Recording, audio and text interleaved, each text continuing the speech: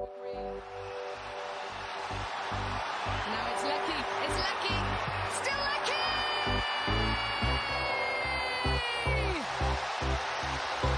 This is Dennis and Friends. Hello, everybody. Welcome to the Dennis and Friends podcast, a place where my friends and I like to talk about whatever we want to talk about, whatever interests us, or what's going on in life and around the world.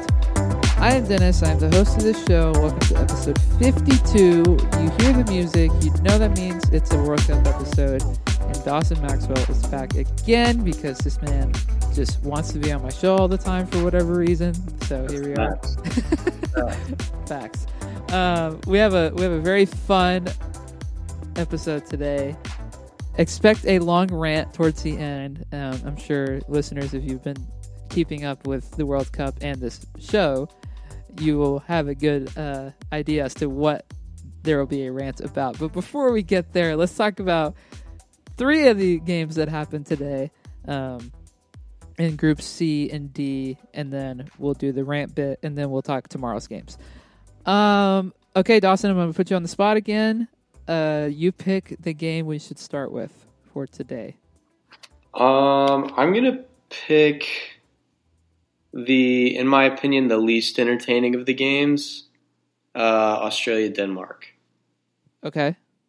I say least entertaining, not because it wasn't a good game, because Australia played really well. But I think this final game for Denmark really capped off a atrocious World Cup spell for them. I think they massively underperformed, and they just weren't. It wasn't enjoyable to watch them play so bad, you know? Like, this squad really, like, they don't have a lot of, like, star-stud talent, you know? But, like, you expect a little bit more from a team captained by Eriksson, you know? He's just kind of that player that's a leader, and I don't know. Not to say it's all on him, because it's definitely not. But, yeah, the play from them today was not great. I think the first half, Denmark looked really good. They had some really quality chances. Australia's keeper really stepped up today, though, as well. So that made it tough on them. The one-on-one defending also from Australia in the first half was really bad. Like, Denmark was kind of ripping them apart, getting into the box and creating chances. They just couldn't finish. And then the second half came around and Denmark just looked dead. Like, it looked as if they completely had given up, which was surprising to me because Australia's goal didn't even come in the first half. So, like, they had all the reason to come out into the second half strong, and they didn't. Australia took the lead around the 60th mark, and it was kind of all Australia from there. The finishing was just off. They had a lot of good crosses. The headers were horrible, though, as well in the second half. And they almost had a scorpion kick in the 77th minute. Yeah, true. Which is crazy. It was kind of out of nowhere, but yeah, that was kind of my thoughts on the game. It was kind of meh. Great to see. Australia surprised me. I had them losing, but go Socceroos. Dude, I mean, you and I both were on the same boat about Denmark. Mm-hmm. That was, I mean, obviously so embarrassing. Yeah. But today, like, watching them play, like, did they understand that it was the last group stage game, and did they understand that they needed to win? Because I didn't get that feeling at all until the last, like, 10, 15 minutes. Like, I was so uninspired by their play. Yeah. Just straight up. Like, no sense of urgency. It looked like nothing super creative. Just kind of like, it felt like watching Belgium, too. Like, I don't know. I'm just so, for them to make the Euro semifinals last year, and then not even get out of a pretty easy group. Like, it's not like they were in, like, the group of death. Like, it's not like they're in, I don't know, like, Group C, even, like, you know, with Mexico, Poland, and Argentina. That's a really tough group. And Group G, H, E, E, all those groups. Basically all the other ones except for, I mean, G is kind of tough. And A is not tough, and this one was not tough at all. For them to barely get a point, that is embarrassing, dude. Like, that doesn't make any sense at all. Kudos to not Argentina, Australia. They played great. They did. They look like they wanted it more the whole time today. Obviously, like, they came out against France and, like, scored that first goal, and that was big time. It's kind of set the tone for the tournament, even though, they lost by a lot that day. It's not like they were miserable to watch. But I think they kind of, like, shook France awake in that game, too. Like, yeah, absolutely. And so I don't want to take anything away from that at all, because they deserve all the credit in the world, and who knows how they fare against Argentina on Sunday or Saturday, whenever they play. Yeah. But my, oh my, Denmark, like, why? Like, it wasn't even the fact, like, I can't even nitpick, like, lineup things. Yeah. Like, they just didn't look, like, good at all. I can't remember a stretch of play. I guess maybe the first game. Honestly, I look back at the first game against Tunisia, and that header that they missed from a yard out. I think that sums up kind of their tournament. Yeah. Just not good enough. Like, if you can't even score a goal from a yard out, then you're not good enough at all. And again, like, for a team that excelled last year, especially coming off the fact that Eriksen literally, like, had a heart attack in the middle of the first game, and they still made the semifinals and pushed England. And that's, like, it wasn't like England rolled over them. No, like, Denmark was in that game. They had a real chance to make the final versus Italy. Mm-hmm. To then not even get out of this really easy group is so, like, I don't know what the deal is with their coach. If I'm him, I'm, like, getting ready to pack my bags and be ready to get fired, because that's unacceptable. That's, like, with this good of a team where they have so many of their guys, like, well rooted in good leagues. Like, they have guys in Barcelona. They have Eriksen's at United. You have guys at Sevilla. You have, like, a bunch of guys at Brentford. It's not like it's just Eriksen and a bunch of scrubs. Like, they have well established players. Yeah, for sure. And so I don't know, man. I'm so disappointed. Sorry, what were you gonna say? And just like Schmeichel, like, yeah, he's not a joke of a keeper. They had a chance. This might be an L take, but, like, I relate him to, like, a Szczesny type tier. No, like, absolutely. I 100% agree with that. Yeah, like, and I don't know their age, so I think he's, like, similar in age to Casper's Szczesny. Like 35, 36, I think. Okay, so yeah, he's definitely a little bit older than Szczesny. But yeah, I mean, like, they're definitely in that same tier of, like, they have the potential, as we've seen from Szczesny, which we'll definitely get into later. Like, they have the potential to be a carry for your defense. And, they definitely weren't supporting him enough in that today. I just went back to look at all the previous results for them as well. And I want to bring up something that I'm sure you noticed as well. But in that first game against Tunisia, they ran a 3-5-2. They had Anderson, Kajair, I don't know how you say that name, and then Christensen in the back with the CH, and then Christensen with a K, Højbjerg, Delaney, Eriksen, Mala in the middle, and then Skov, Olsen, and Dolberg up top.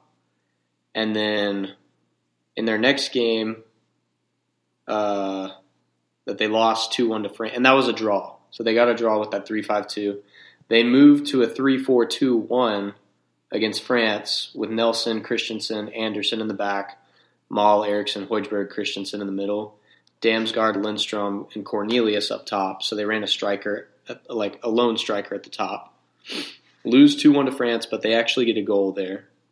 And then you come down to this 1-0 loss against Australia, and they, out of nowhere, are running a 4-3-3, which to me is like, I feel like and we kind of talked about this when I brought up, like, what if the U.S. ran 3 at the back with wing backs and whatnot.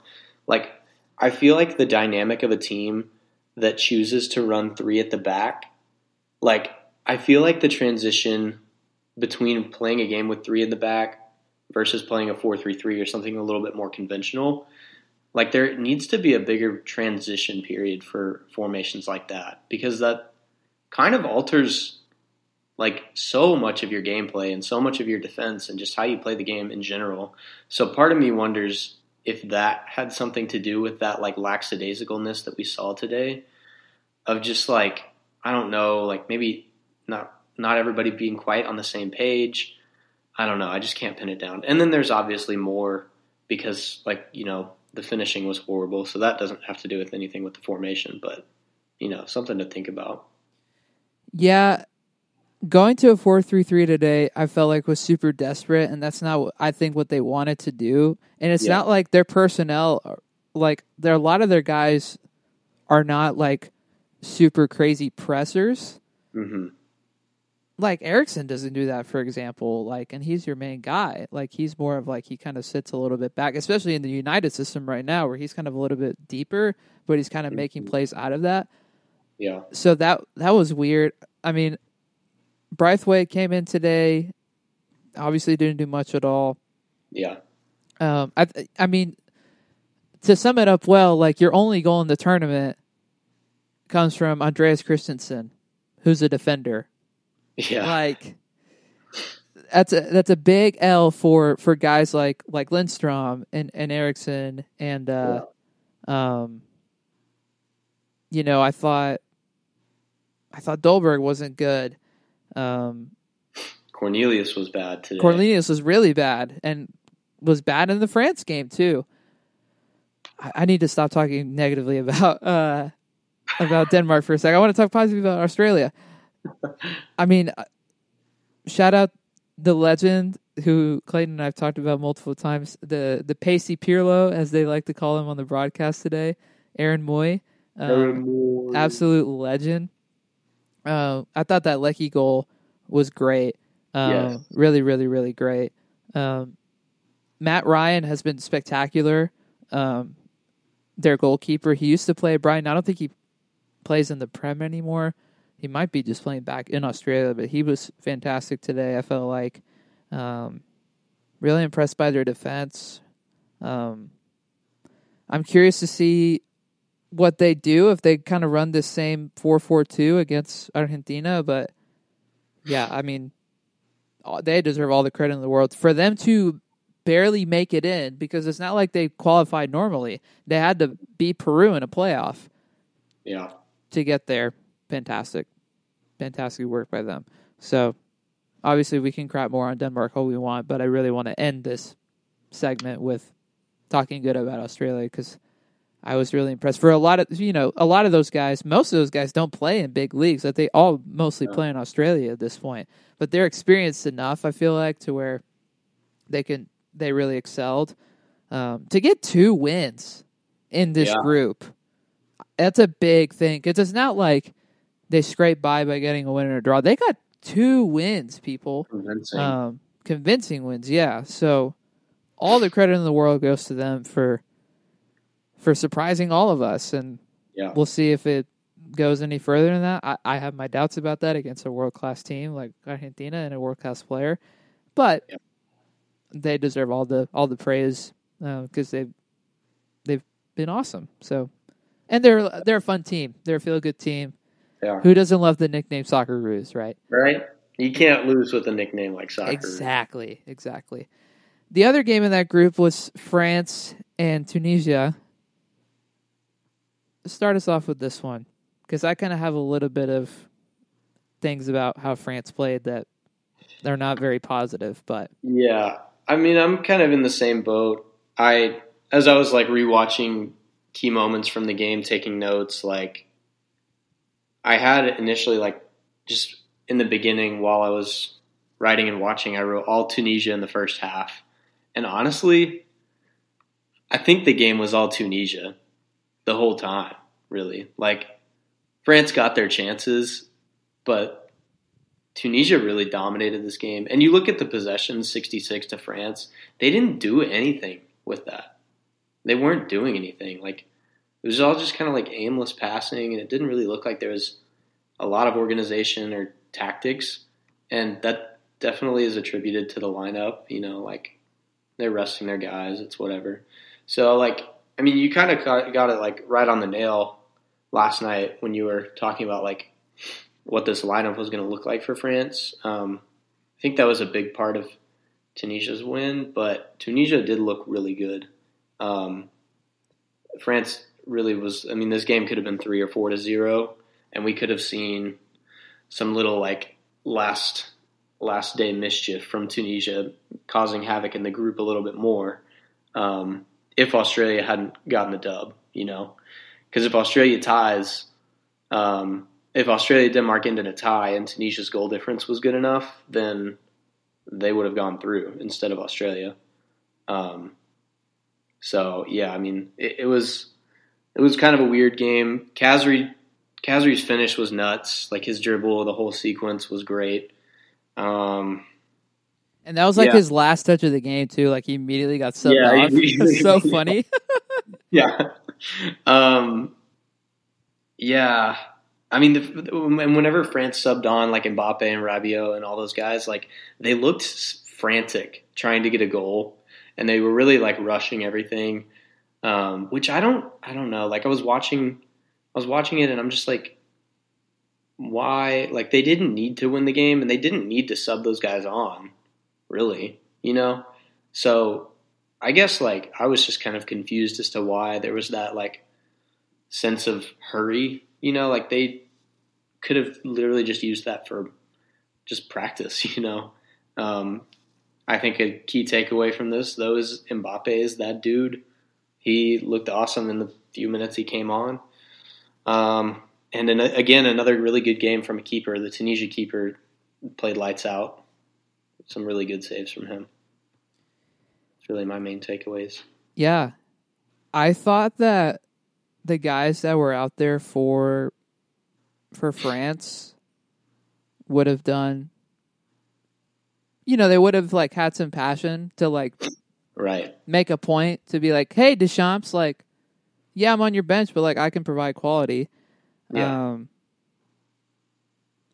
And they really didn't do that. I also was like kind of confused by what they were doing lineup wise. Like Guendouzi was out like forward a lot, which I thought was interesting. Mm-hmm.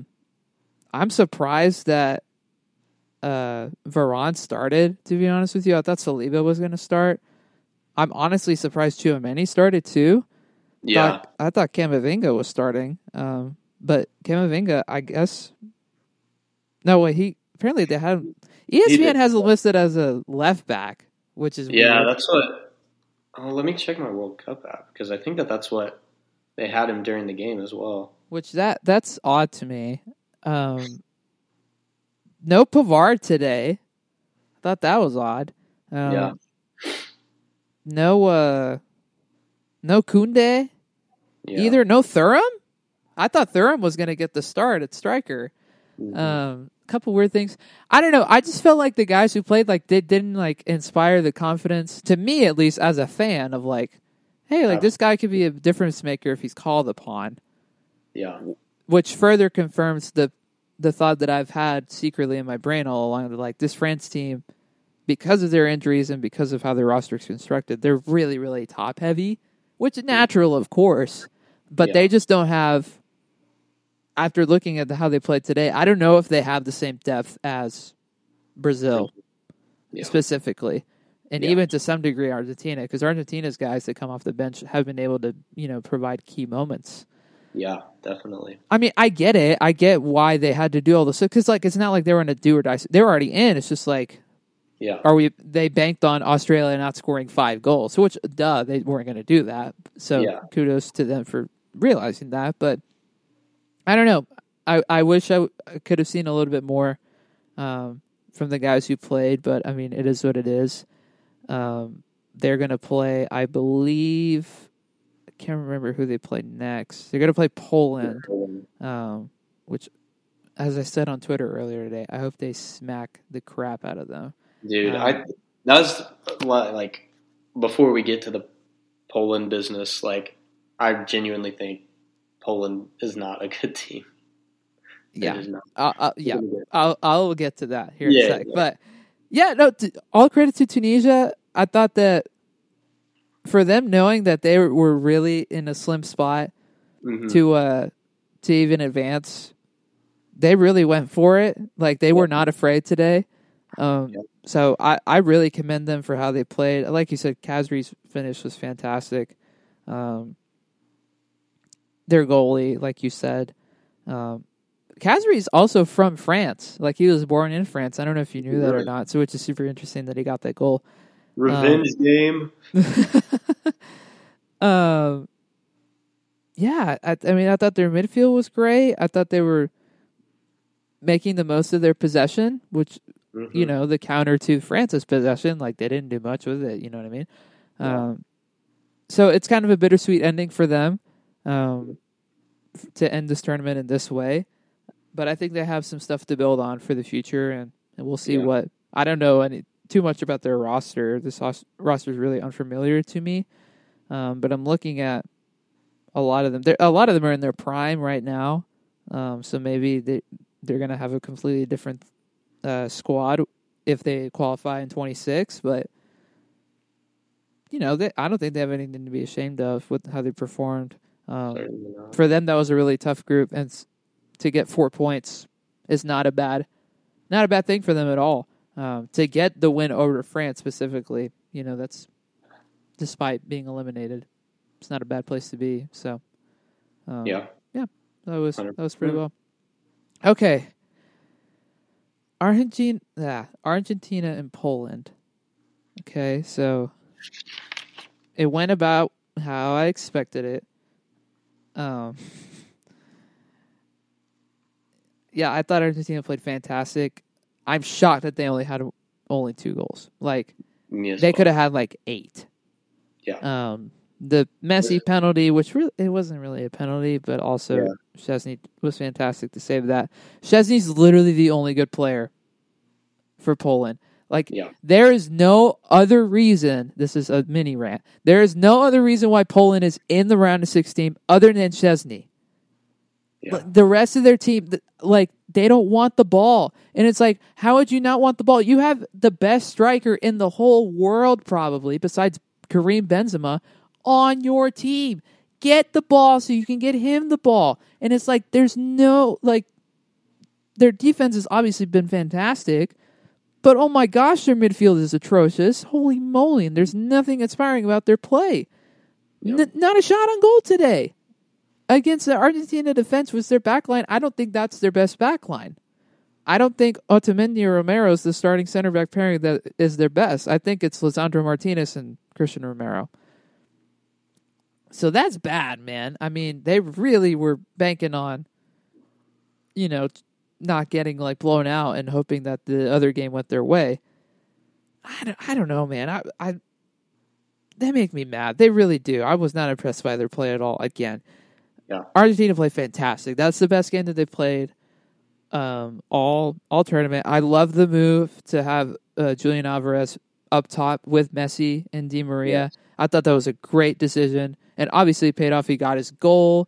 I thought McAllister, besides the goal, I thought he was fantastic. I really was impressed by him. I thought Acuna played a much better game today. I thought DePaul played a much better game today than he did the other night against Mexico, in the first half specifically. Messi did his thing, you know, like he was doing Messi things, but not the best game from him, I felt like. A fine Di Maria game. A lot of good stuff from them. They're going to be able to carry over into the next round. I mean, they had 73% possession. Like, Emmy didn't even get, like, he didn't have to do anything. They fouled more, but they had 9 corner kicks. They had 12 shots on goal. Like, just pure domination. Kudos to them for really turning it around, because obviously, like, to start off with a loss against Saudi Arabia, a shock loss is, ugh. And so for them to turn it around with 2 straight wins is a big testament to their character. Yeah, 100%. That's exactly my initial thoughts from this game too. Argentina looked back, and they look very, very deadly. I still think that they agree for sure, because they need to tighten up their finishing. Like, I love the chances that they got, like 23 shots, and 12 of them being on target. is fantastic. That's a 50%, a little more than a 50% on target rate for what you're getting of your chances. Yeah, man, like just in my like watching of this game, like there was so many places that I took note of where like the only comment is just like, you got to finish that. Like Alvarez could have had a goal in the 36th minute. He could have had another one in the 73rd. So he could have had a hat trick for sure. Messi had a wide open one that he Messi, missed like second half.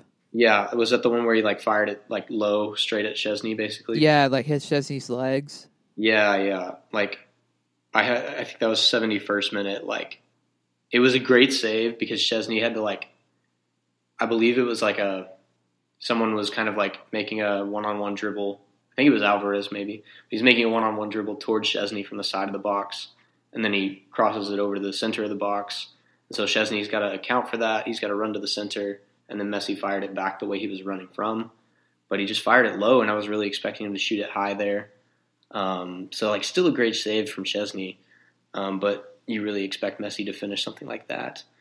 But I mean, yeah, the amount of chances that Messi had, I feel like that 4-3-3 really kind of opened things up for him to like be the one taking the chances more so, and he was still having his time creating shots and whatnot, which was really nice. The penalty call, I don't know. It's a tough call, and I would have been okay with it going either way. Honestly, like I was okay that they called it a penalty because like Szczesny didn't get the ball and he did hit Messi's face.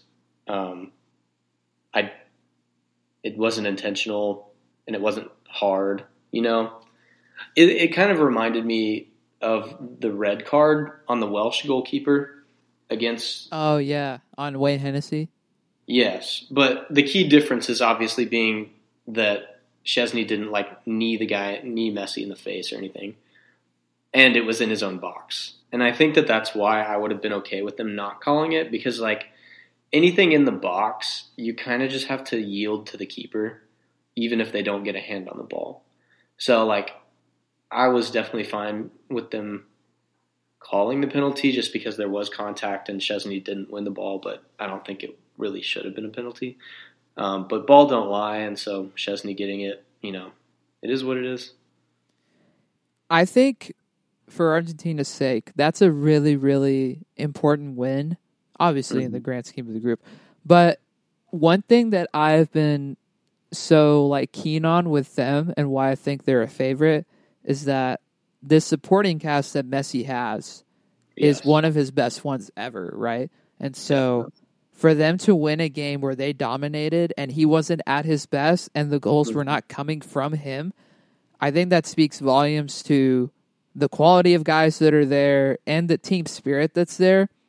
Because in 2014, they had obviously a nice team too, but a little bit more reliant on Messi. And I feel like sometimes that they kind of get too in their heads, or they got too in their heads. Whereas this team, there's a little bit less of that. Their defense has been really, really nice. That's a big reason why they've never really had a great defense until recently, and like their back line I think is really, really solid. Emi Martinez is one of the best goalkeepers they've had in a long time. As I just mentioned, their center backs I think are really great. Their wing backs, you know, are probably their weak point back there, but they're not anything to like brush over.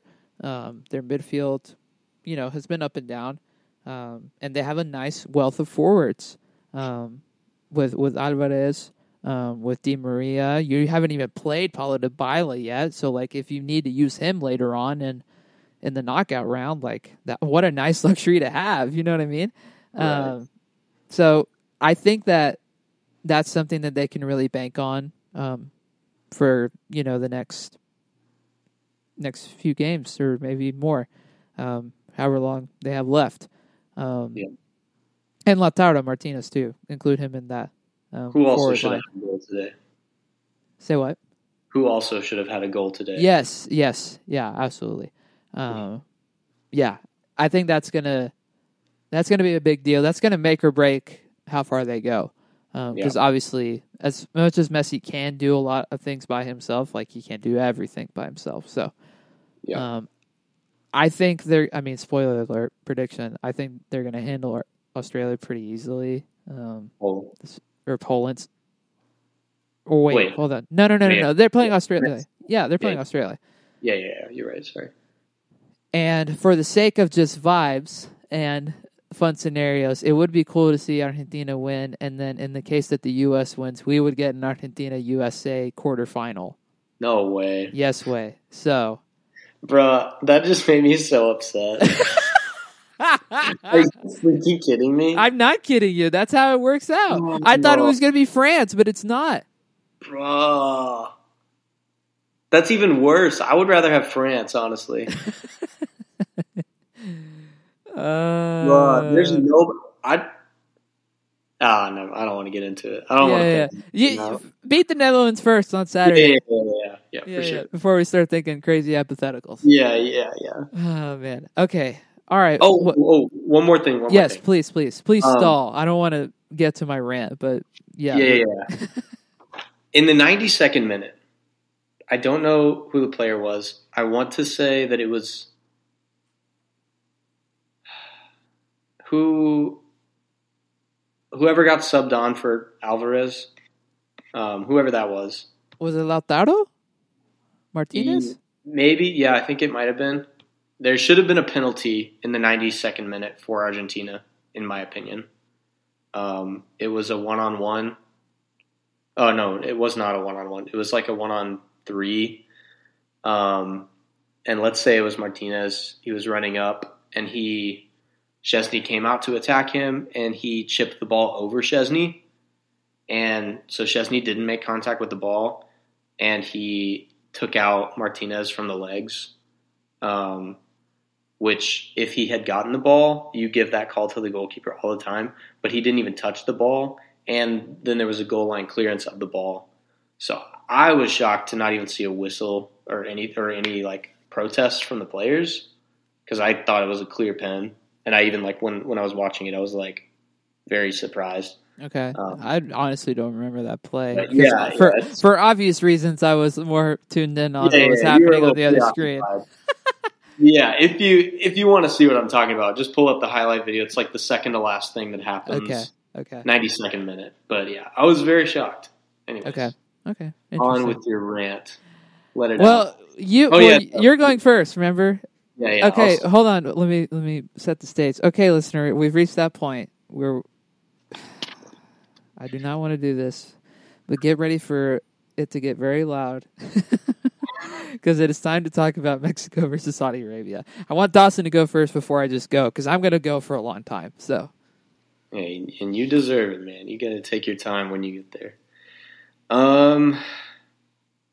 I liked what I saw from Mexico. I did.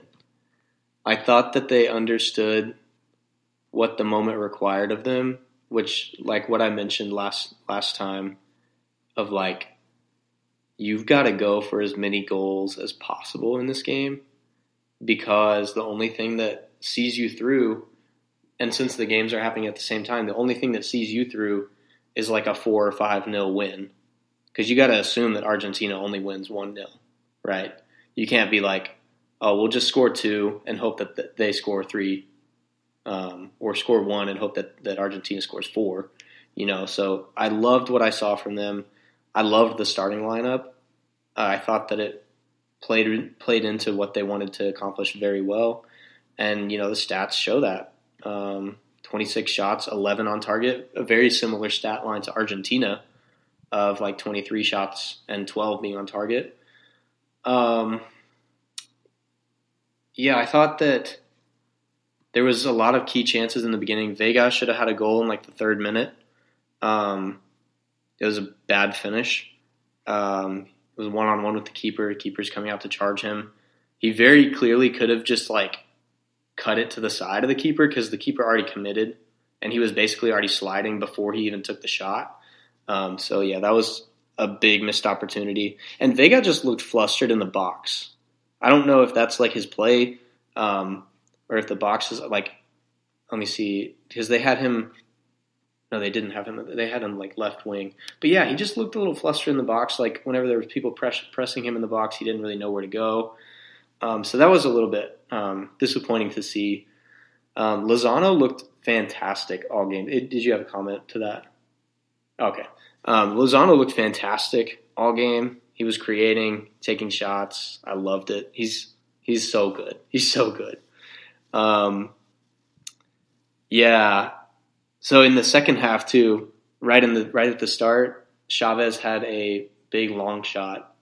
I don't know if you remember that, but I liked the effort from that, but it was still 0-0 at the time, and I really thought that it was just kind of a careless shot. Like it almost went in, and the keeper was very tested on that, but you just got to be a little bit more conservative with your chances when you're trying to get as many goals as possible. Like you got to wait till an absolute certainty of a chance.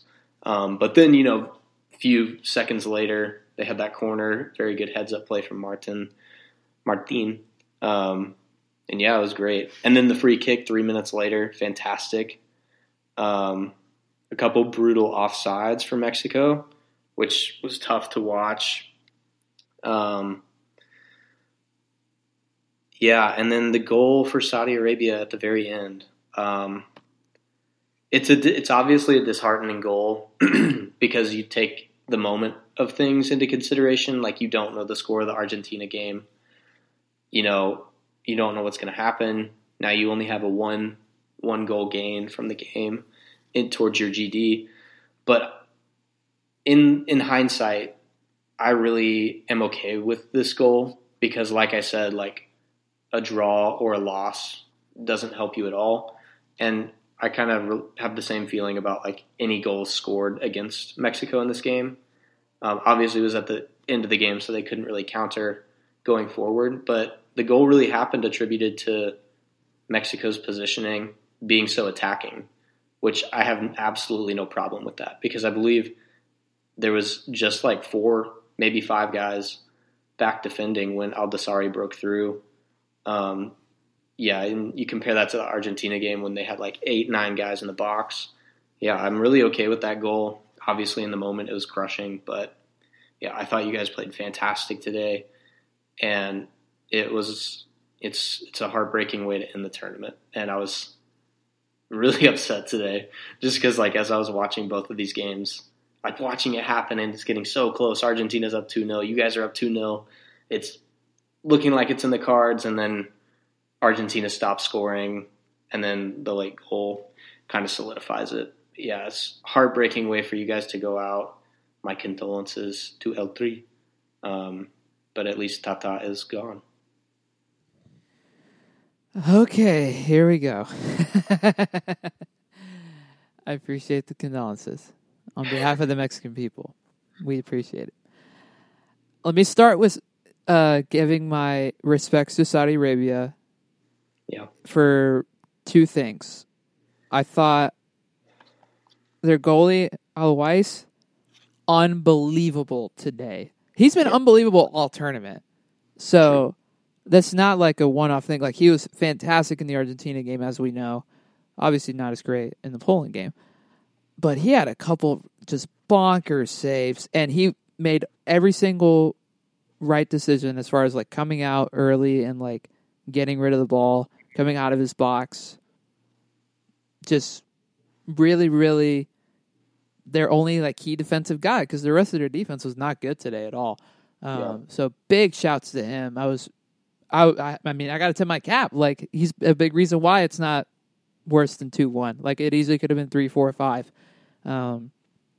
Couple ridiculous saves off free kicks. Nice little like use of his body. Just really, really impressive stuff from him. And I thought the goal, which I want to talk about the other side of it from the Mexico perspective, but I thought the goal was a nice goal. It was a nice little play, and kudos to them for making good advantage of their opportunity. On the other side of that, I will say that they look like they didn't care, which is like surprising from their perspective because they like, did they forget that they had a chance to go through? Like if they won, I think they went through. Yeah, like they would have gotten it over Poland. So If it was 2-0? no, like if Saudi Arabia just won Oh, in you're talking general. about Saudi Arabia. Yeah. Oh, yeah. Like they would have 6 points, right? And Argentina would have had 6 points. Yeah. So like Yeah. like why wouldn't you try to win the game? It's like they resigned to that. I don't know why. Like that was just weird. So yeah, super weird. But okay, here we go. Here for real. I thought the lineup was fantastic today. All around, right decisions all around. Bringing back Jorge Sanchez in as your right back, great call. I thought Pineda was unbelievable today. And the flip side of that is that he got subbed off, and everything fell apart when he got subbed off. No. Who are we blaming that on? Tata, which we'll talk about that then in full in a sec. But I thought he was great. I thought, obviously, Chavez, fantastic. Man of the match. That free kick is stupid. Like, and he almost had another, like, 2. Like, he almost had a hat trick off free kicks. He's in the Mexican League right now. He just won the title with Pachuca, but he's not going to be there much longer. He's going to go to Europe soon, and I just pray to God that he stays in Europe. Like, do not come back to Mexico when you go to Europe. Like, stay there. You have to be in there during the next cycle of the World Cup. Be ready for 26. Like, do not come back and play in the Mexican League. I don't care. Like, just you have to go there. You're too good. He's too good. Yeah. I thought Martin played really great today. Obviously, Lozano was great. Gallardo, I thought, was really awesome at a left back. Edson Alvarez, who should have been starting, who should have played every minute of this run, played today and was fantastic. Duh. Like, I could have told you that. Like, why didn't he play in the second game? I have no idea. It doesn't make any sense to me. I thought the one dud was the back line, was the center backs, and that's only because that goal should not happen in the respect of, obviously, to your point, like, we're attacking, we're sending numbers forward. But also, that's like the one chance that they had to do anything. Like, yeah, definitely. The one chance that they had to stop, and they didn't stop it. Yeah. So, I can't remember who it was that got dusted for it, but I'm just going to blame both of them for it because it was not good. Not good from them at all. And to your point about Vega, this is Vega's worst game, which is disappointing. I think that's why he got subbed off at halftime. Like, he only played the first 45 and got subbed off for Antuna later on. So, yeah, disappointing because I thought he played well. I thought Antuna was great. I thought Kevin Alvarez, in the very little minutes he had, was great. Again, I don't know why Raul Jimenez was on this team. Looking back on it now, like, he did not provide anything in the minutes that he played. I thought Funes Mori provided more havoc than he did, and Funes Mori played less minutes. So maybe Funes Mori should have played more in the first game. I thought Carlos Rodriguez was terrible. That's a bad sub. That's 1,000% a bad sub to bring him on for Pineda after the play that Pineda had today. The game that he had was spectacular, and Rodriguez was just not ready for the moment, just straight up. So bad subs. Bad subs. A couple of them anyway. Not all. What I don't understand is, where was this in the first game? Where was this against Poland? Exactly. Where was this against Argentina? Like, sure, if you want to park the bus, sure. Yeah. But I feel like you have to, like, in a World Cup, it's not like it's the Premier League or Liga MX for most of our players. Like, you have to go for it. Like, you only get 3 games if you don't do anything about it. Like, you only get 3 games. Like, make stuff happen. Like, you can't park the bus, you know? Like, looking back on it now, like, the effort that was shown today from the get-go was unbelievable. Where was that in the Poland game? Why was Hector Herrera ever starting the Poland game or the Argentina game when he could have been brought off the bench had we needed it, and you could have started Pineda based on what you saw from Pineda today? And he didn't even play today. Exactly. And y'all had a great result. Yeah, no duh. Like, gosh. I'm telling you, ever since he moved to Houston, he's been a disaster. I hope he never plays for the national team ever again. I'm dead serious.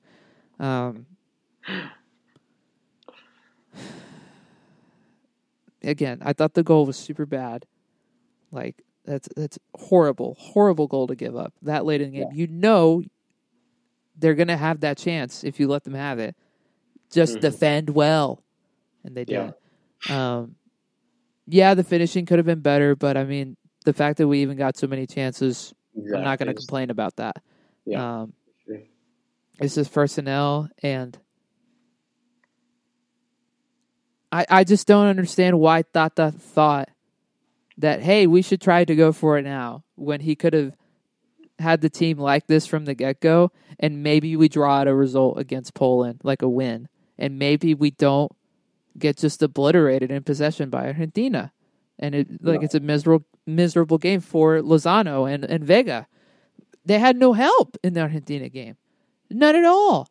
In the big picture, though, this is what I really wanted to get at. Specifically with Tata, which, if you didn't know, he's done.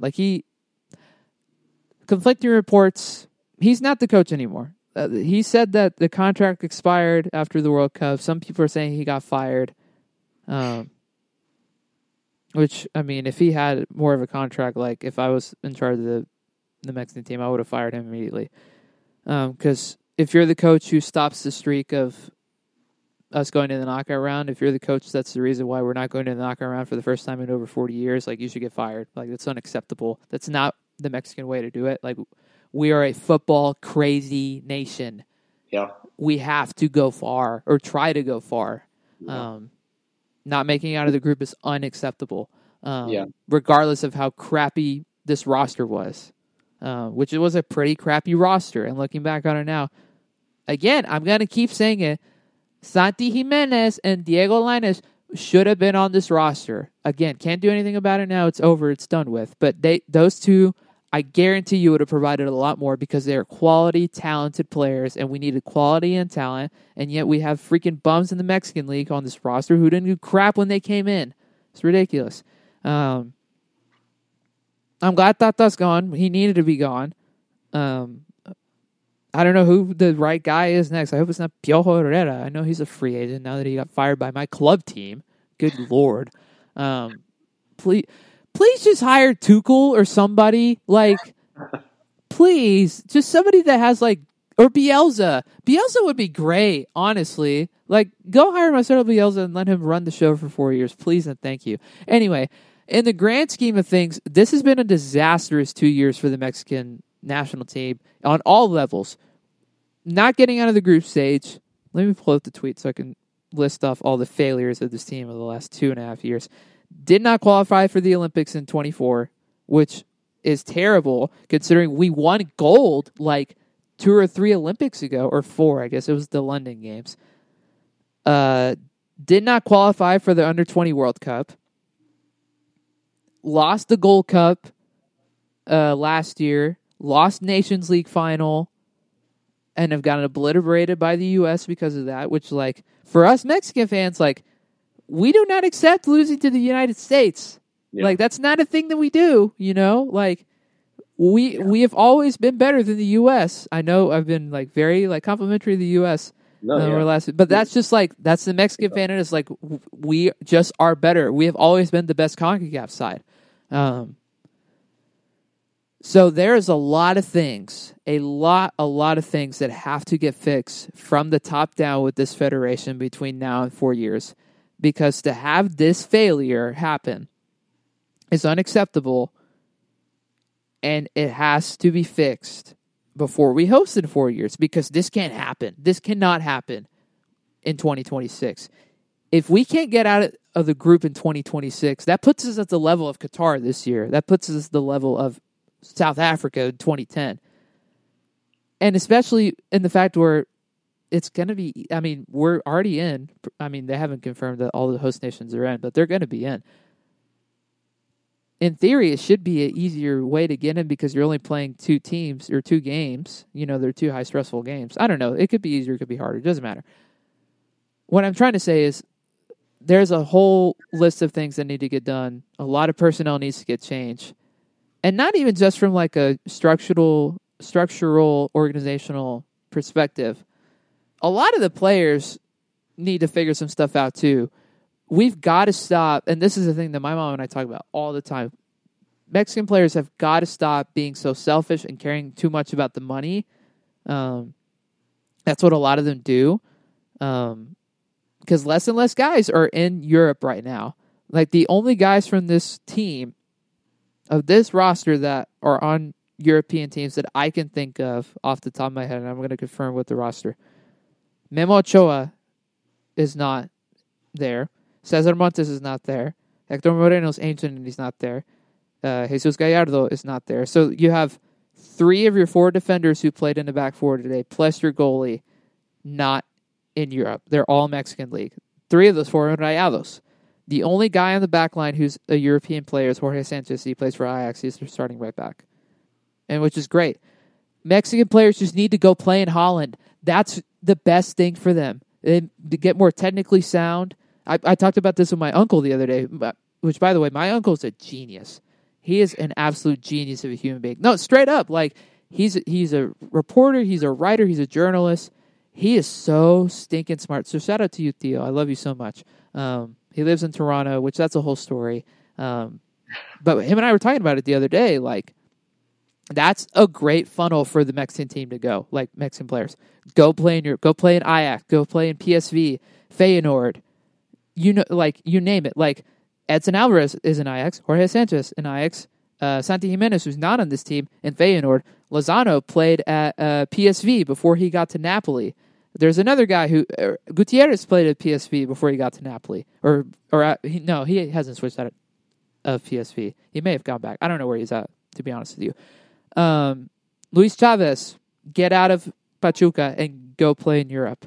Edson Alvarez, like I said, is there. Pineda plays for Athens, which that's a good spot for him. Raul Jimenez obviously plays for Wolves, but he's not the same player. I think that's our only striker who has like European like experience. Because Antuna plays in the Mexican League. Funes Mori is ancient, plays in the Mexican League. He shouldn't even be on the next World Cup roster because he's going to be too old. Henry Martin also currently plays in the Mexican League. Lozano obviously plays for Napoli. And then a lot of the bench guys like Araujo just switched back from Europe. He's just like Herrera. Like, why are you coming back to Mexico? You were literally playing in Spain. I'm pretty sure he was playing there. Rodolfo Cota, and Talavera are 2 goalies. We need goalies really bad because everybody in our goalie room this year was ancient as heck. Like, our backup to Memo was Alfredo Talavera, and he's 42. Like, Memo might be the backup in 26, which is, great, I guess, but, he's going to be 40, I'm pretty sure, by the time that happens. So we need new goalies really bad. We need strikers really bad because, obviously, our strikers didn't cut it, and they're not of high quality. And maybe looking back on it now, maybe Chicharito should have been on this team. Maybe Carlos Vela should have been on this team. Because at least they could have provided quality. Good Lord. Eric Gutierrez still plays for PSV, like I thought. But he had an abysmal showing in the one bit that he played, so not great. Johan Vasquez did not play a minute in this tournament, and I'm trying to understand this team that he plays. He plays in Italy, but I don't think he plays a lot. More guys just need to go to Europe. Go play in Italy. Go play in Holland. Go play in Portugal. Portugal's not a bad place to develop either. If you go find yourself in Porto or in Benfica, or Lisbon, that's great places to be. We got to stop with this, we're going to play for 2 years and then we're going to get overwhelmed. Now we're going to go back to MLS or Liga MX. Stop with that crap. Stop, players. So there has to be effort from both sides, from the people who run the federation to the players and whoever the new coach is. A lot of things need to get cleaned up because this is just part of the bigger picture. This failure at the World Cup, it just further amplifies all the problems that we have currently from men's side and the women's side. The women's team is not good at all, which is not great, considering we have a nice women's pro league, but the women's national team is like really bad. Obviously, comparative to the U.S., the U.S. Sure. women's national team is incredible, but the Mexican women's national team is not good at all, which is not great for the country. So, yeah, there is a lot that needs to get fixed. And I hope it gets fixed soon because, like I said, this cannot happen in 4 years. Like, the goal in 4 years has to be make the quarterfinal, make the semifinal. You're on home soil. You have no excuse. Yeah, okay, I think I'm done. Man. Like, while you were just talking, I just Googled, like, I was Googling specifically, like, Mexican goalkeepers that play in Europe. And I just found a link that has the list of all Mexican players that are abroad right now. And I'm sure you know the answer to this, but do you know how many Mexican players play in England? Oh, in England? Specifically, yes. Currently, there's like a young guy who's in the Arsenal system, but he's not on the first team. Okay, yeah, he's not even popping up here. Is it 0? It's 1. And I don't know, I can't click on the person's name, but I assume that it's Raul. But yeah, it's Raul. Yeah, it's Raul. Yeah, he's the only one. That's it. And there's a good amount of guys in Spain. Only 3 in La Liga though. The rest are it's Guardado. It used to be Herrera before he dipped because he played for Atletico. Guardado and Corona. Yes, Tecatito. Gosh, big miss. Why did he get hurt right before? He would have been so nice to have on this team. Honestly, what would have been nice would have been him and Lozano on the wings because Vega's better as a cam more so than he is a left winger. Yeah. So that would have been nice. Anyway. Yeah. Can't rue that. But whatever. Man, it's tough. Who's the other guy? Forgive my pronunciation. It's Aguirre. Ahir. Agui. Oh, Aguirre, I think is his name. His first initial is J. Why am I blanking on this guy's name? Why am I blanking on his name? Like, I should not be blanking. Oh wait, this might be the all-time list. Yeah, if you're talking about Javier, it might be. Yeah, it's an all-time list. Yeah. Oh, sure. Okay. Javier Aguirre plays like he's like ancient. He's like the coach of Mallorca. Yeah. Like he's like 65 or whatever. For how old he is. He played at one time in Spain. Yeah. Yeah, we do not have any more Prem players besides Raul. We used to have Chicha and Vela never played, but those guys all played in Spain. Most of our guys have always played in Spain. Between I'm forgetting his name. Obviously Guardado and Herrera. Vela played in Spain for a while.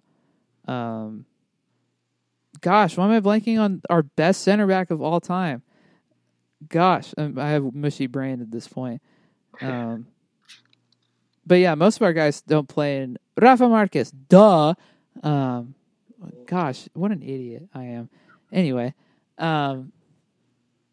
yeah, we don't have a lot of guys in Europe right now, and that needs to change. Like most of our if it's 23 or 26 and 2026 roster needs to be European-based guys. Yeah.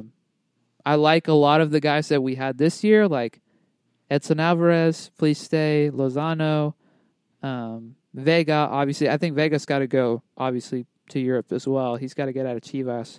Jorge Sanchez, Kevin Alvarez, please have something minutes on the team in 4 years. Please and thank you.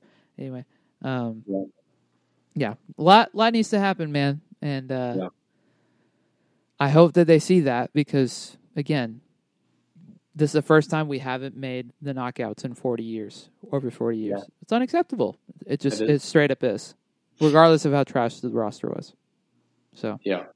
And I think, like, just one last point to tee off the players in Europe situation. Like, you look at the U.S. and the trend that we've seen from our guys, like, I don't know the history of our rosters, and I don't know how it stacks up to 2018 because I was just too disappointed to even care at that point. Oh, it's better than 2018. Yeah, but I mean, like, in terms of players that were in Europe, like, we've got, like, and yes, like, most of the guys in 2018 on the U.S., most of them were playing in MLS, if I remember correctly. Like, it was like the last bit of Michael Bradley and Josie and those guys. You keep talking, but I'm going to try to pull out the qualifying roster. Okay, yeah. But, I mean, yeah, that's definitely the trend that we've seen from this U.S. organization, which is, I attribute the entirety of its success to that. Like, I mean, like, we've sung Tyler Adams' praises. Like, he's developed in Europe. Christian Pulisic has developed in Europe. Giovanni Reina has developed in Europe. Like, that's just how it is. Like, while soccer is growing in the U.S., like, our talent at coaching positions is not. Like, that's going to come from these guys who are currently playing, sticking around in the U.S. and coaching if they ever choose to do that, or, like, working for the organization in the staff side. Okay, I'm just going to start naming names. This is from an ESPN article when they said, this is who would have started this year's World Cup. If we had one. Yeah. Tim Howard would have been your starting goalkeeper, which yes, I believe he was in Colorado that year. Yeah, he might have still been at Everton. No, I don't think so. No. They predicted the back line would have been Geoff Cameron and John Brooks, which John Brooks plays in Europe, so that's fine. John Brooks is cold. Geoff Cameron was also playing in Europe too, so that's not a terrible back line.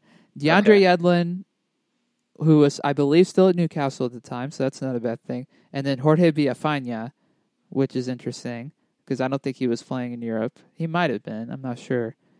But the midfield and the forwards is where it gets dicey, because the midfield would have been Michael Bradley, Darlington Nagbe, and Paul Arriola with Pulisic. And then your forwards are Bobby Wood, who I believe was playing in Germany at the time, and Josie. Bobby Wood, bro. Dude, super sub in the Belgium game, right? Yeah. Or in one of the games. I believe it was the Belgium game. I believe he tied it.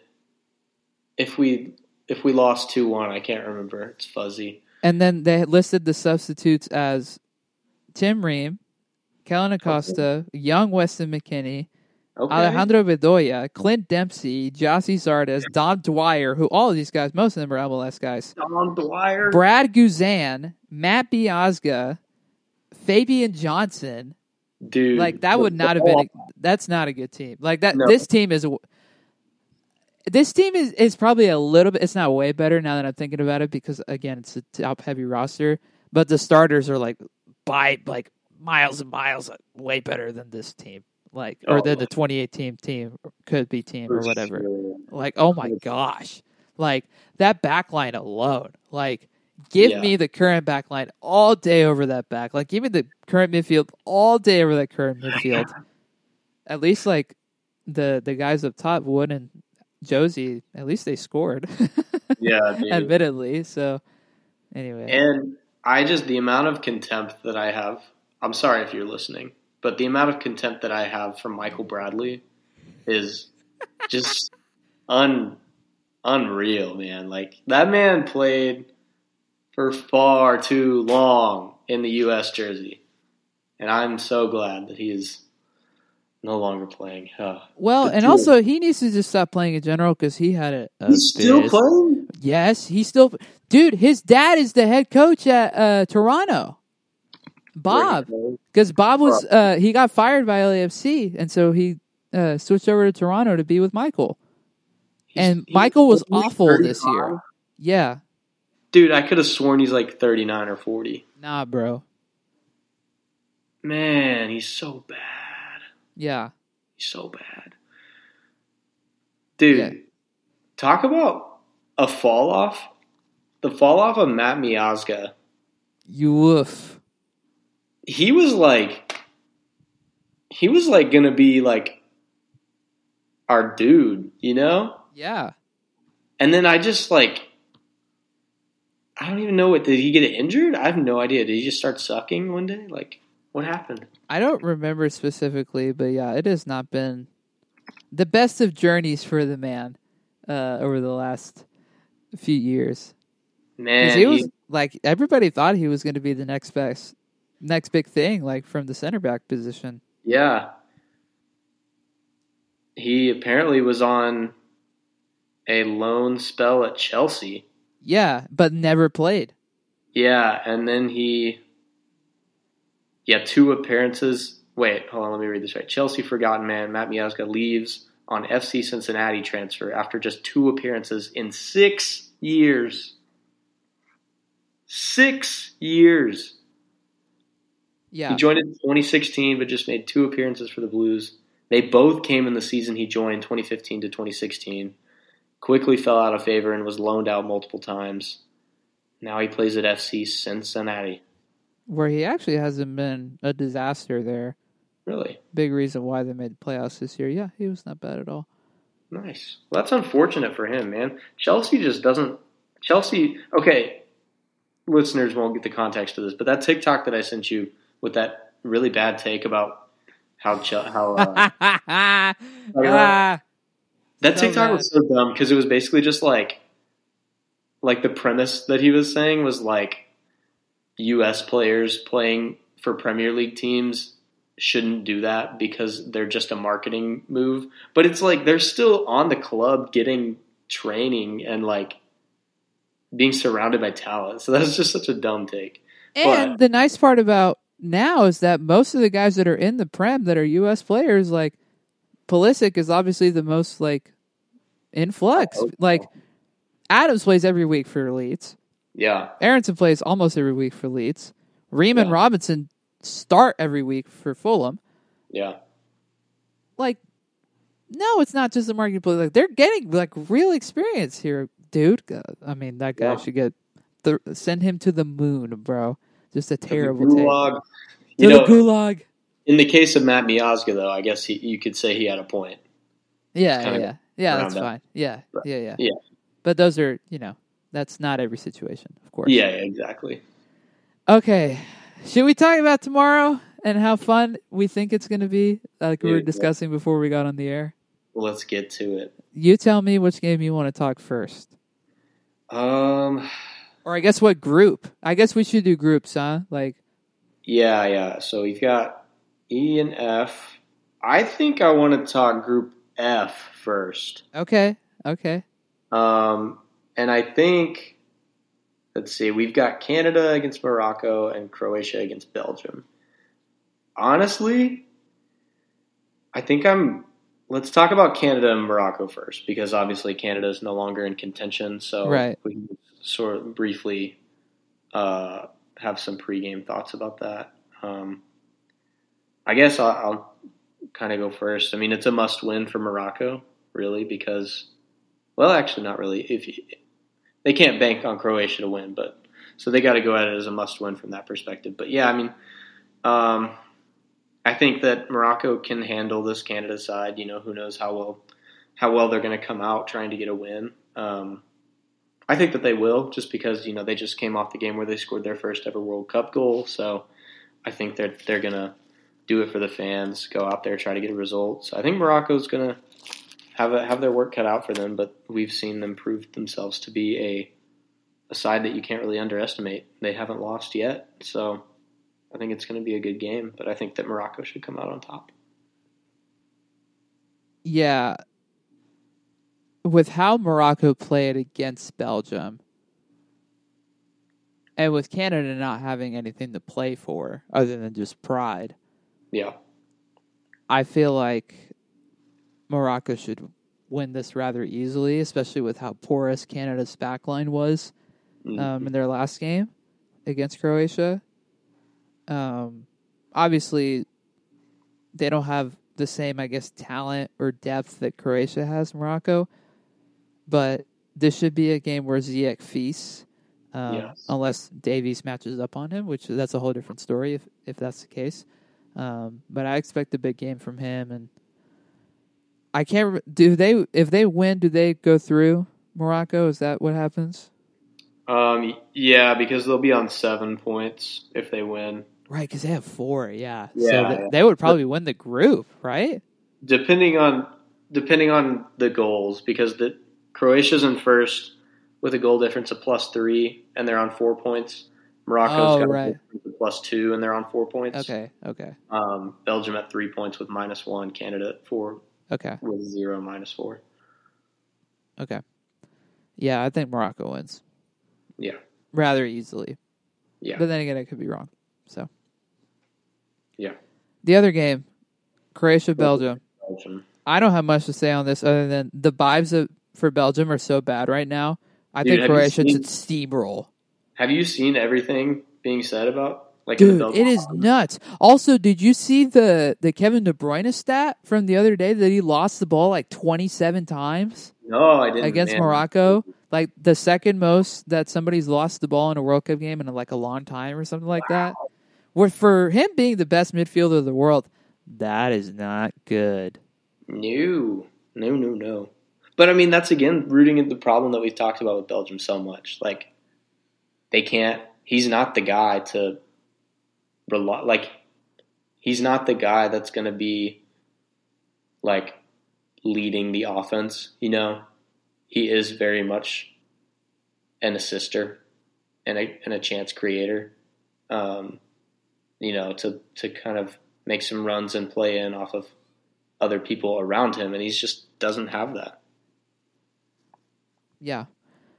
I just want to know, what is Roberto Martinez, their head coach, doing about trying to put out all these fires? Because clearly nothing is going right in the locker room right now. Like, it is a disaster to be around that team, it seems like. Like, I don't get how they can overcome that against a Croatia side that's going to frustrate them. Because they're so, yes, they're older, and yes, we've talked about we're not the biggest fans of them, you and I. But they've got this really nice midfield for a reason, and like they have all this wealth of experience, and they're going to get frustrated tomorrow, I think. You know? And that's kind of like the direct antithesis to Belgium is this Croatia side right now. Like, this is a team that's kind of like made by its chemistry, you know? So that's definitely going to be something to add on to that frustration for Belgium. I think Croatia wins 2-0. I don't even think Belgium scores. Even if they have Lukaku out, I don't think they score. Yeah. Mind you,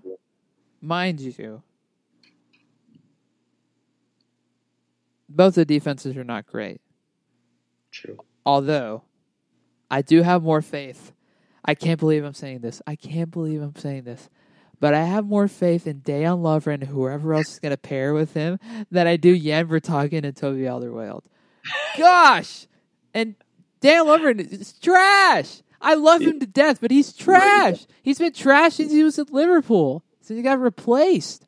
Ugh. Yeah. I have more faith in him and Vida or whoever else is going to pair with him over Vertonghen, who has been, you know, the spiller of secrets, apparently, with all of their stuff. Also, the people of Belgium, obviously, nobody from Belgium listens to this podcast. According to my Spotify Wrapped for this podcast, 2 countries listen to this, and I guarantee you it is the United States and Mexico, and it's probably my aunt who listens to this. So I know no Belgians are not listening to this. But anyway, I'm going to say it anyway. Don't freaking riot after the game tomorrow. Like, don't do that. Like, you should not riot over a football game. Unless you're Philadelphia. Sure, unless you're Philadelphia. Like, it's not that deep, and you guys know your team's not that good. Don't do it. Good grief. Not that hard. It's the last chance to win the World Cup. Even if we know we're losing, we got to burn the city down. It's ridiculous. Like, don't do it, man. It's not worth it.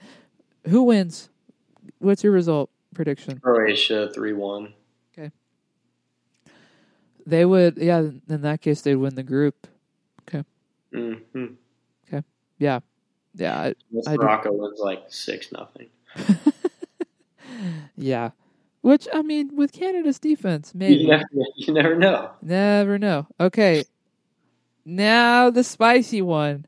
spicy The group. spicy group. Oh my goodness. Let's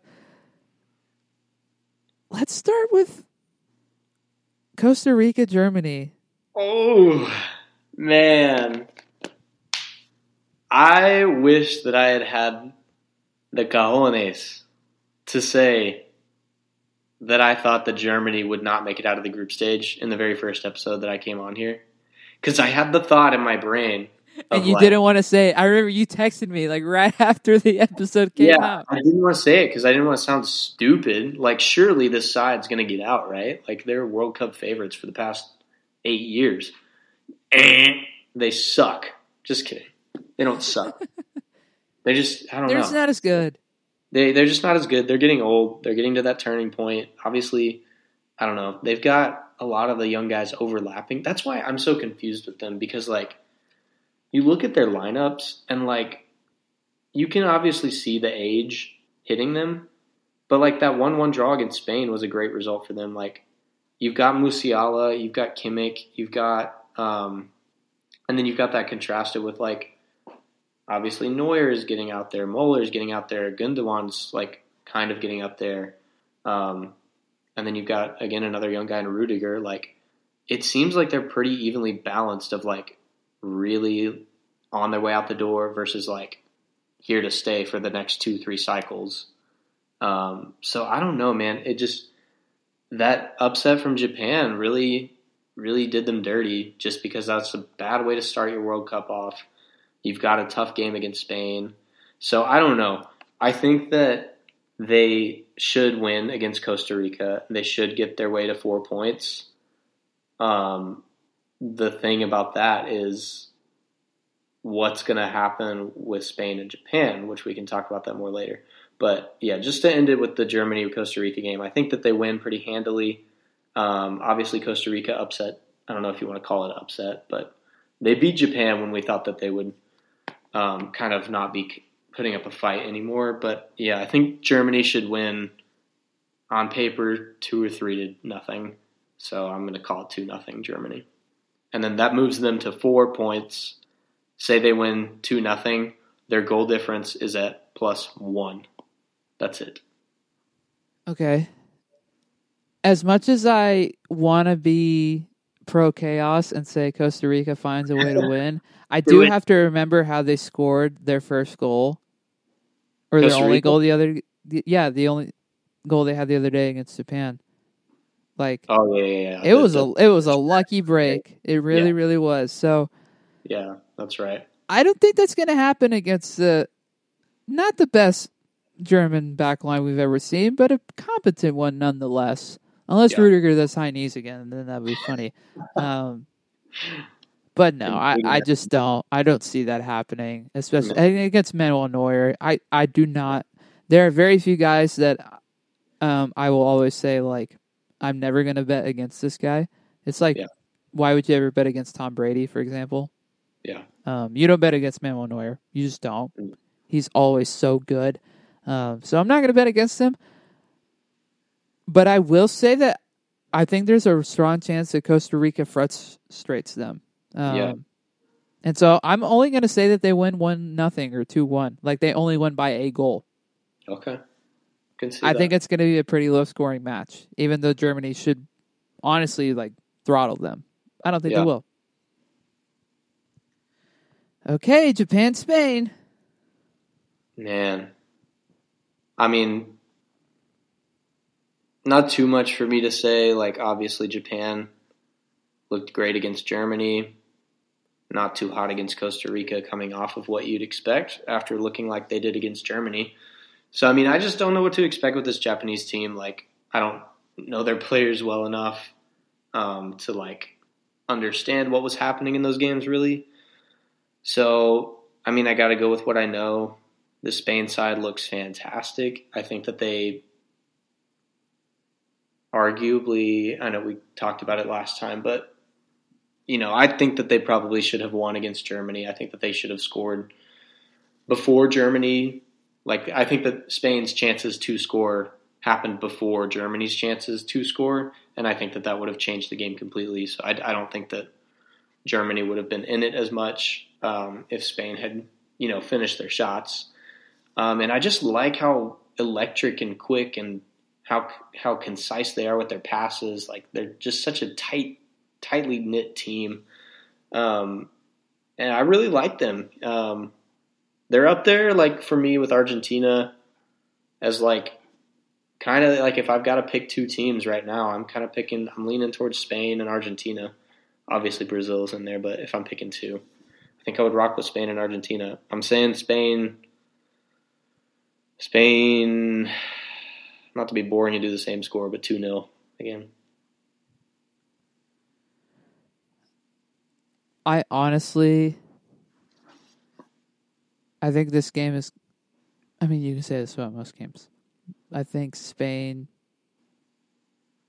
flat out dominates. Yeah. Not to the level of Costa Rica. Okay, I was just about to ask that. But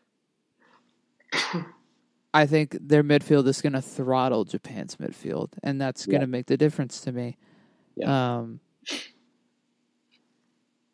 I don't have any, it's pretty straightforward. Further analysis. Like, that's just how I feel. Like, they look so good in all facets pretty much. And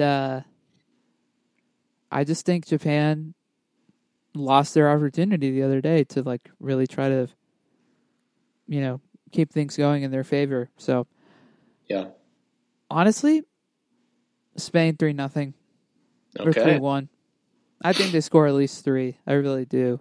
Yeah. I just think they're going to have a lot of opportunities from the way that Gavi and Pedri, specifically how they play. I think they'll be able to create a lot, open up space for your boy Danny Elmo and Asensio. And Asensio looks nuts as well. Yeah. So, yeah. And then they're also just. I think that let me pull up their bench just so I'm confident in what I'm saying. Yeah, they're one of the more deeper teams as well. Like, I think that I might be talking a little out of my zone here, but I don't know. How would you say that they compare to Brazil's depth? Like, no, it's not the same. No, Brazil by far has the deepest team in the tournament. Like, there's no question about it.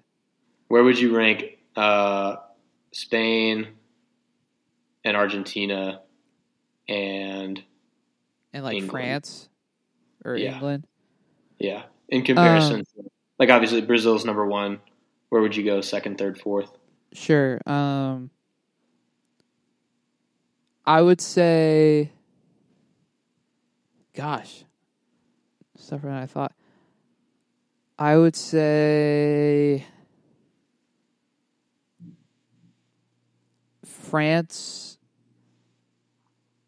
Man, I really would put France second. I know they're top heavy, sure, but they have really nice bench options.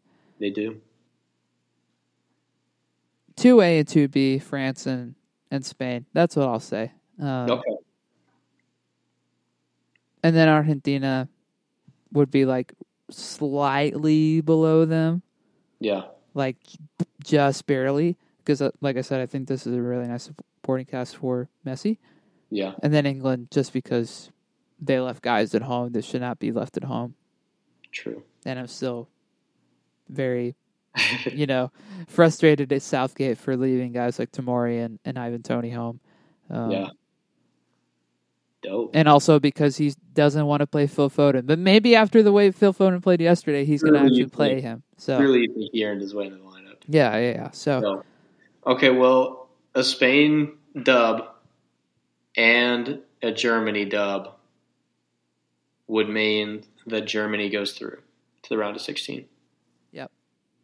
Which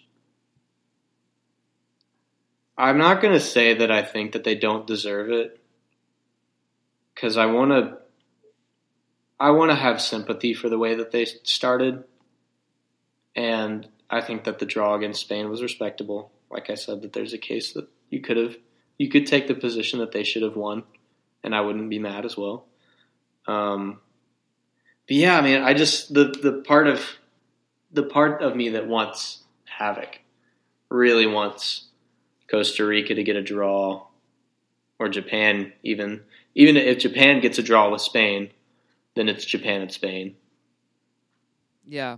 Well, actually, no. If Spain and Japan draw, Germany could still go through off goal difference if they beat the snot out of Costa Rica. Oof. Because Japan drawing would leave them at a goal difference of 0, and Germany is only at -1. So if they win, they're at least at 0. Okay. Could go higher. Okay. And then we get to deal with all the fun. All the yellows and fair play. And then goals for. And what's the other one that was being talked about for the Mexico game today? My friend was trying to.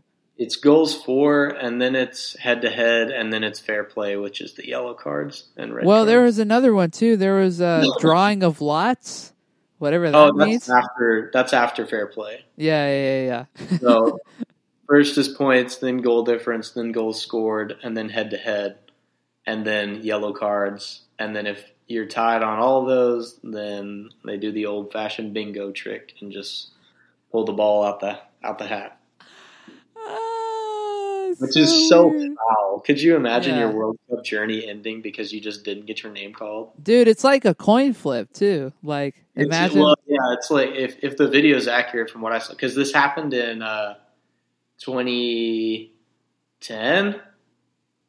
It happened pretty recently in the grand scheme of how often the World Cup comes around.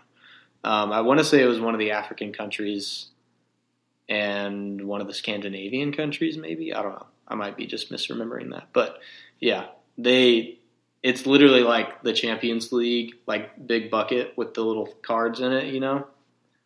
Yeah. And so crazy. Yeah. Which, I guess another little quick addition to the Mexico game. I was kind of – another reason why the goal from Saudi Arabia didn't really matter is because Poland was going to advance with both games being 2-0 because I believe you guys had 5 or 6 yellows and they only had 3 or 4. And they got one at the end of that game too that made it closer. But I think they were still – I think you guys still had maybe one more. Yeah, we definitely needed to either score one more or if Argentina had made like one of their million chances. Dude, if Szczesny doesn't save the penalty, maybe we go through. Gosh. Yeah, Szczesny has 20 saves in this group stage. Yeah, he had like 12 today. I'm pretty sure. Today. Or 10, yeah.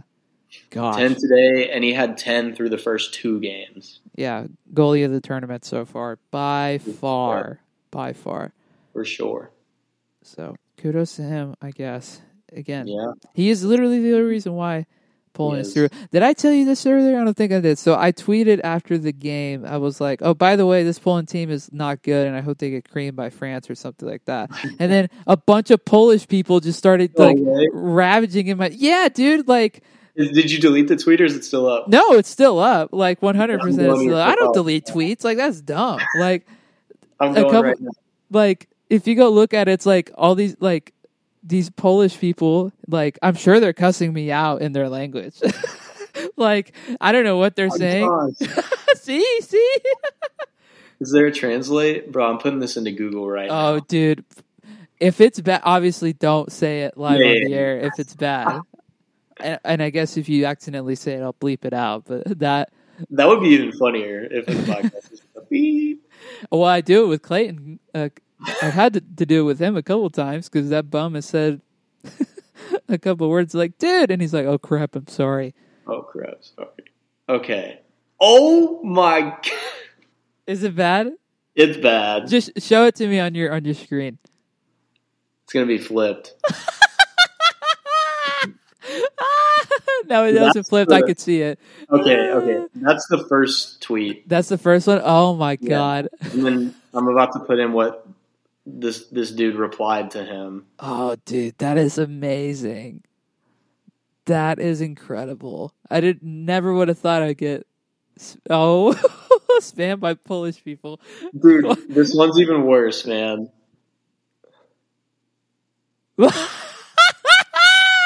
No way! Dude, no way! Wow. No way! Oh my gosh! All Listener, right, I'm sorry you can't see this, but it's not good. And you're not supposed to see this. It's really bad.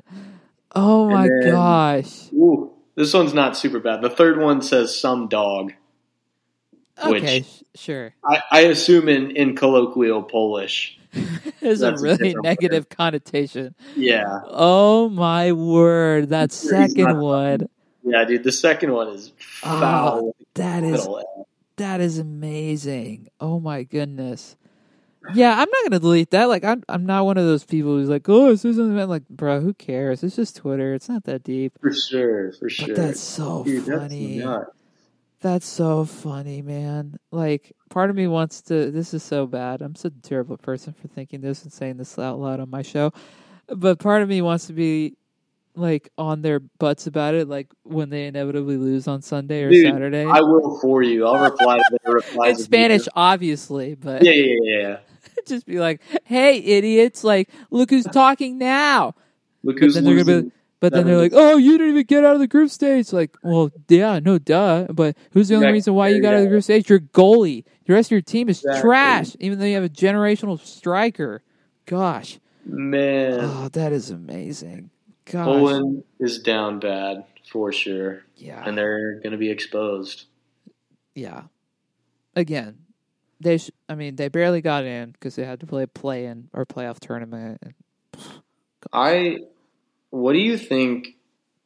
But to that point, kudos to them and to Australia for being teams that have advanced to the knockout stage despite having to be in a playoff. That's true. Sorry, Wales, you are not part of that discussion. Yep. Anyways. I guess one quick last thought about our final thought about the Saudi Arabia-Mexico game. I guess it's not about that game. What do you think would have been Mexico's result if in the Poland game to start off the tournament, you guys came out in the lineup that we saw today? I mean, I think we win. I genuinely do. Like, the way Pineda and Chavez worked together made so much sense. Like, Pineda plays a little bit more forward and helped open up what Chavez was able to do. Like, Chavez today had a lot of, like, kicks outside of the box where he was just trying to boot it and trying to get anywhere close to goal. Like, not afraid to do that. And he wasn't really able to do that to some degree because they were like dropping back a little bit. It wasn't like a more attack-minded midfield. So, yeah, man, I really feel like we would have won. And also, not even just the lineup, if we just play with that same energy and not play for a draw, because I don't know why we were playing for a draw against Poland. Like, sure, play for the draw or try to survive against Argentina. I'm all for that. And until we scored, it worked out well, or until they scored. But why would you do that against Poland? Whatever. Yeah. I genuinely think, bias aside, Mexico wins that game. Yeah. If that's the same lineup. But doesn't matter now. Gosh, what a disaster. Ugh. We were not very happy in this household, as you can imagine. I haven't even talked to my family yet, so that's going to be fun discussions over the next couple of days when I talk to my grandpa, who can barely hear, but definitely still knows his stuff. Like, God bless his soul. Gosh, what a beating. Man. Am I missing anything? I feel like we've covered all our bases for tonight. I feel like we have, but this is honestly one of our shorter sessions. No, it's not. This is definitely one of our longer ones. No. We had one that almost went 2 hours the other day, but this is like we had a 2 hour, and then yesterday's was like an hour 40. Was it? Yeah. Maybe like part of it was because like the last 10 minutes you were trying to figure out your 5-a-side. That's true. Yeah, a lot of that time was to me just just stalling. Yeah. Yeah. I guess slightly shorter. Yeah, I'm surprised we went this shorter. I don't know what's happened else today in the sports world. Actually, you know what? Why don't we talk about this? Because why not? We're already here. The Rose Bowl signed off on an agreement that basically makes the college football playoff 12 teams in 2 years. Wow. Really? I didn't see that. Are you pro 12 teams or expanded playoff? Are you not for that? What are your thoughts on that? I've asked a lot of people this recently, and I have a very wide range of answers. So, Let me pull up the college football rankings right now, just so I have that on tap. Georgia, Michigan, TCU, and USC's top 4. And then Ohio State's 5 and Bama's 6, I think. USC is 4. Yeah. Wow. Yeah, I mean, so it'd be a 12-team playoff, you said? Yeah. In 2 years. Not this year, obviously. Yeah. Okay. I mean, I think initially I like it because I feel like I've kind of fallen off on how much I go in and out between keeping up with college football and, kind of not really so. But I'm a Michigan fan, and there has been a couple years to my memory in the past 10 years where we've kind of been on the cusp of playoff team, but, we're sitting in that 10-5 spot. And so I really think that there's, not a lot of negatives that I pull away from an expanded playoff. Because there's always a team that's going to be right. Like when you just have 4 teams, like right now, if it were Georgia, Michigan, TCU, USC, Ohio State, from my understanding, has been good this year. So they've only lost to Michigan, who is number 2 right now, And so I don't know. I think it's more exciting, and it gives more teams a chance. And, college football is one of the sports where you ultimately have to go undefeated to even be in years past, and definitely when it was just number 1 and 2 playing for the championship, you had to go undefeated to even be considered getting a shot in the championship game. So I like it. And I think it's going to be more exciting. What do you think? I am pro expansion, but I'm not pro 12. I think 12 is way too much. Okay. I've always been on the side of 8. Yeah. I think 8 is the perfect number because you have your Power 5 conference championship winners, your at-large, so your Cincinnati's of last year and your UCFs or whatever, the 2 at-large. I've always been pro that, although my opinion on that has changed over the last year or so, ever since people have started to switch conferences. Mm-hmm. So 12 does make a little more sense in the respect of, let's say there's a year where Alabama and Texas and OU and LSU and another SEC team, they're all really good. Or Georgia, you could have 5 really good SEC teams in the top 10. It's hard to leave them all out. That's good, I guess, especially since everybody's becoming stacked. When USC and UCLA switch over to the Big Ten, same thing. You don't want to leave all those teams out because they don't win their conference if they're good enough, obviously. So, I don't know. I do feel like 12 is too much. Regardless. And even just looking at the rankings right now, you can sort of start to see a definite drop off with that number 10, number 11 spot. Yeah. Then you start to move down to a 3-loss team, which I know I just made the case for it's kind of ridiculous that you need to go undefeated to get considered, but at the same time, when your season is only 12 games long and at least 3 of those games maybe are going to be a cakewalk for you, depending on the schedule, sometimes more. I think that when you start to get to a 2 or 3 loss team, I think it's okay to ask questions about, is this team worth it at taking a stab at the championship? So looking at these rankings, I think the cutoff would be okay at 8 with Penn State. Yeah. Even with all the changes. 12 is a little much, not going to lie, but they're going to get some big-time money out of that. And by they, you mean ESPN. It's not like Yep. It's not like Disney needs more money, the evil empire of the world, the monopoly central of the world. Come on, man. They need more money. At least ESPN doesn't. Well, I will say. Also, I don't know why Siri my watch went off. Thanks, Siri. I will say I'm kind of glad ESPN is not doing the World Cup, but I'm also not glad that they aren't because I feel like they'd be a little bit more better with their coverage. I don't know.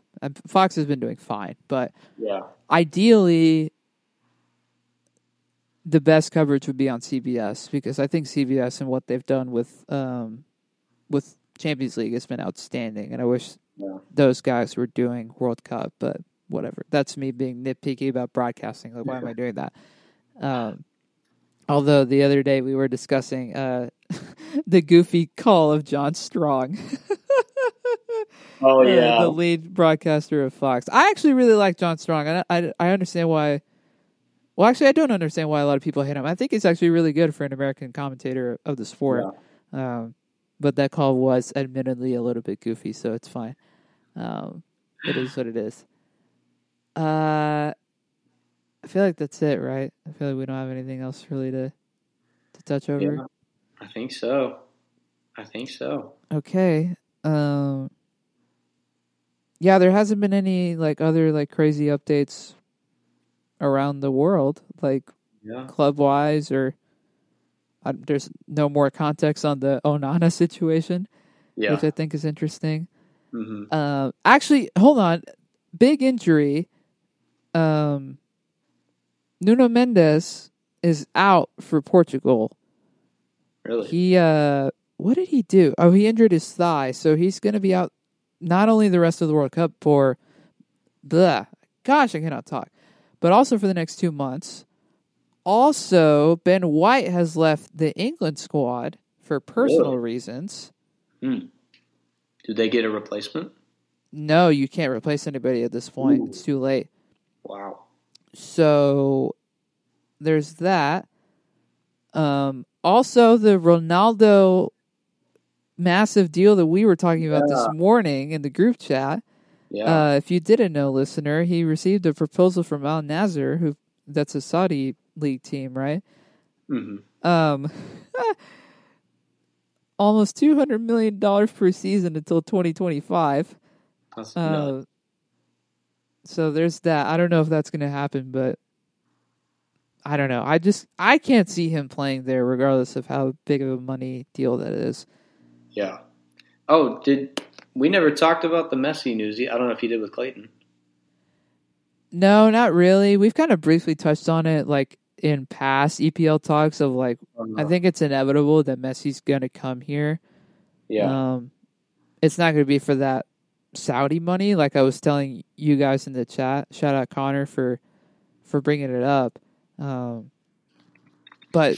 that's under the current MLS financial structure. He can't get paid that much money. I'm just going to repeat what I said in the group chat earlier. So all you guys who were in the group chat, sorry, I'm just repeating what I said over text. The highest paid guy in MLS right now is Lorenzo Insigne, who plays for Toronto, and he gets paid about $14 million a year. A lot of guys in MLS do not even get paid $1 million. Even high-profile names don't even get paid $1 million. Like Gareth Bale, for example, barely is making $1 million. I'm pretty sure Chiellini is the same way too, over in LA. So you're expecting Lionel Messi to make $50 million a year on a team that has already dealt with financial trouble and punishment from the league because there was a situation a few years ago where they had 4 designated players, which designated players in MLS is a certain type of player that you can go over the salary cap for. It's you reserve that for your really big name star players on your team, the guys that you want to build around for a long time. Gareth Bale is not that for Chiellini or for LAFC. Neither's Chiellini. Again, my words are just bad at this point. But Miami, when they first started, had 3, and then they eventually turned into 4. So they broke the rule, and then they got a major fine because they failed to register I'm trying to remember all 4 of these guys, but at some point they had Blaise Matuidi, that's a name I'm sure you haven't heard in a long time. It is a name I haven't heard in a long time. French World Cup champion. Gonzalo Higuain, Rodolfo Pizarro, and then this Argentine youngster named Matti Pellegrini, who had a really bright future, and then they ended up having to cut his DP deal and send him to the reserves. He got super screwed. Like, that guy got super screwed, and now he's playing back in his home country. God bless him. Got super messed up from the MLS system. But because they failed to register, I think it was Matuidi. I don't think they registered him as a designated player, but he was making a buku amount of money. And so MLS investigated, and then they punished them for doing that. I don't remember what it was, but I think it was like a really big fine. So what I'm saying there is that Messi has to be careful. Well, not Messi has to be careful. The team has to be careful about how much money they give Messi because they've already been, punished pretty hard by the league. So, but also it's inevitable that it's going to happen. Yeah. So, something also to consider in that when you're talking about $50 million a year for Messi, like numbers like that. Guess what Inter Miami's annual revenue is?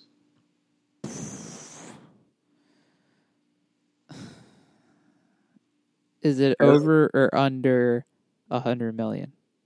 Under. Is it over or under 50? Under. 23. 22.4. Oh, I was really close. Yeah. I mean, MLS teams just don't make money. They just don't. And especially them right now because they don't play in a real stadium. Like, their actual stadium has not been built yet. Like, they're playing on what they thought was going to be their training ground. Yeah. So they just added, like, really big, like, high school-style bleachers to them. Maybe that Apple TV deal like we talked about this morning works out in their favor for more money, but I don't know. One more funny story before we go. Also, by the way, Liverpool's looking at two players who have been stars at the World Cup, Cody Gakpo and Mohamed Kudus. Hopefully we get both of them. That'd be really great. Did you know that Dusan Vlahovic had to deny a report today about an affair that he supposedly had with Serbia's reserve goalkeeper? Wow. He said it's absurd, complete nonsense. Oh, with the Serbia reserve keeper's wife. I'm sorry. It's sad that I have to come here and explain myself. It's invented by people who have nothing better to do with their life. Well, isn't that interesting? That's interesting. Yeah. God bless him. Also, he hasn't played, which has been super sad. I wish he has been able to get some minutes for Serbia at this point. But I think part of it has to do with an injury. I'm not really sure, to be honest with you. But they need him. They need him on Friday whenever they play again. Yeah. Okay. That's a good place to stop. Listener, God bless you for listening to this episode, and especially my rant. This one was a doozy, and, all the word salad and mushy brain, and, it's 11, almost 11:30. So thanks for bearing with us as we have provided you with more World Cup content. Thanks, Dawson, again for being here. If you like the show, feel free to rate and review over at Spotify and Apple and all the places. All you who listen on Spotify, thank you so much. I just got Spotify Wrap numbers today, and I'm really, really happy with the numbers, and got a couple texts from some people sending me screenshots that the show's top 3 in their ranking or in their Wrapped, which is super cool. So thanks for that. I really appreciate it. If you rate and review, it helps people more to be more aware of the show. So just rate and review. Follow the both of us on social media if you haven't already. It'll be in the show notes. Be sure to follow the pod at Dennis and Friends Pod on Instagram, and email the pod, DennisandFriendsPod@gmail.com, if you have any questions, comments, concerns, anything you want to hear, things of that nature. We will be back probably tomorrow and at some point Friday, recording with Ryan Owens again tomorrow, which I'm very excited about. I know Dawson and I are going to record at some point, maybe tomorrow, if not Friday, I'm not really sure. And then Clayton and I are going to record later this week. And I may or may not be making a guest appearance on another show, so be ready for that. But yeah, thanks for being here. Thanks for following along all the fun World Cup coverage. We're going to be pretty consistent with this as we have been, but pretty consistent until the end of the round of 16. So as of now, the schedule, we have 4 games tomorrow, 4 games on Friday, and then Saturday starts the round of 16. And then we start having just 2 games on Saturday, Sunday, Monday, and Tuesday. And then Wednesday and Thursday are off days. And then quarterfinals are next Friday and Saturday. And then the Tuesday and Wednesday after that are the semifinals. And then the final, it's going to be over really quick. So we'll be pumping out a lot of episodes till then. So be sure and stay tuned. But until next time, be good. Do good. Mr. Maxwell, send us home. Peace.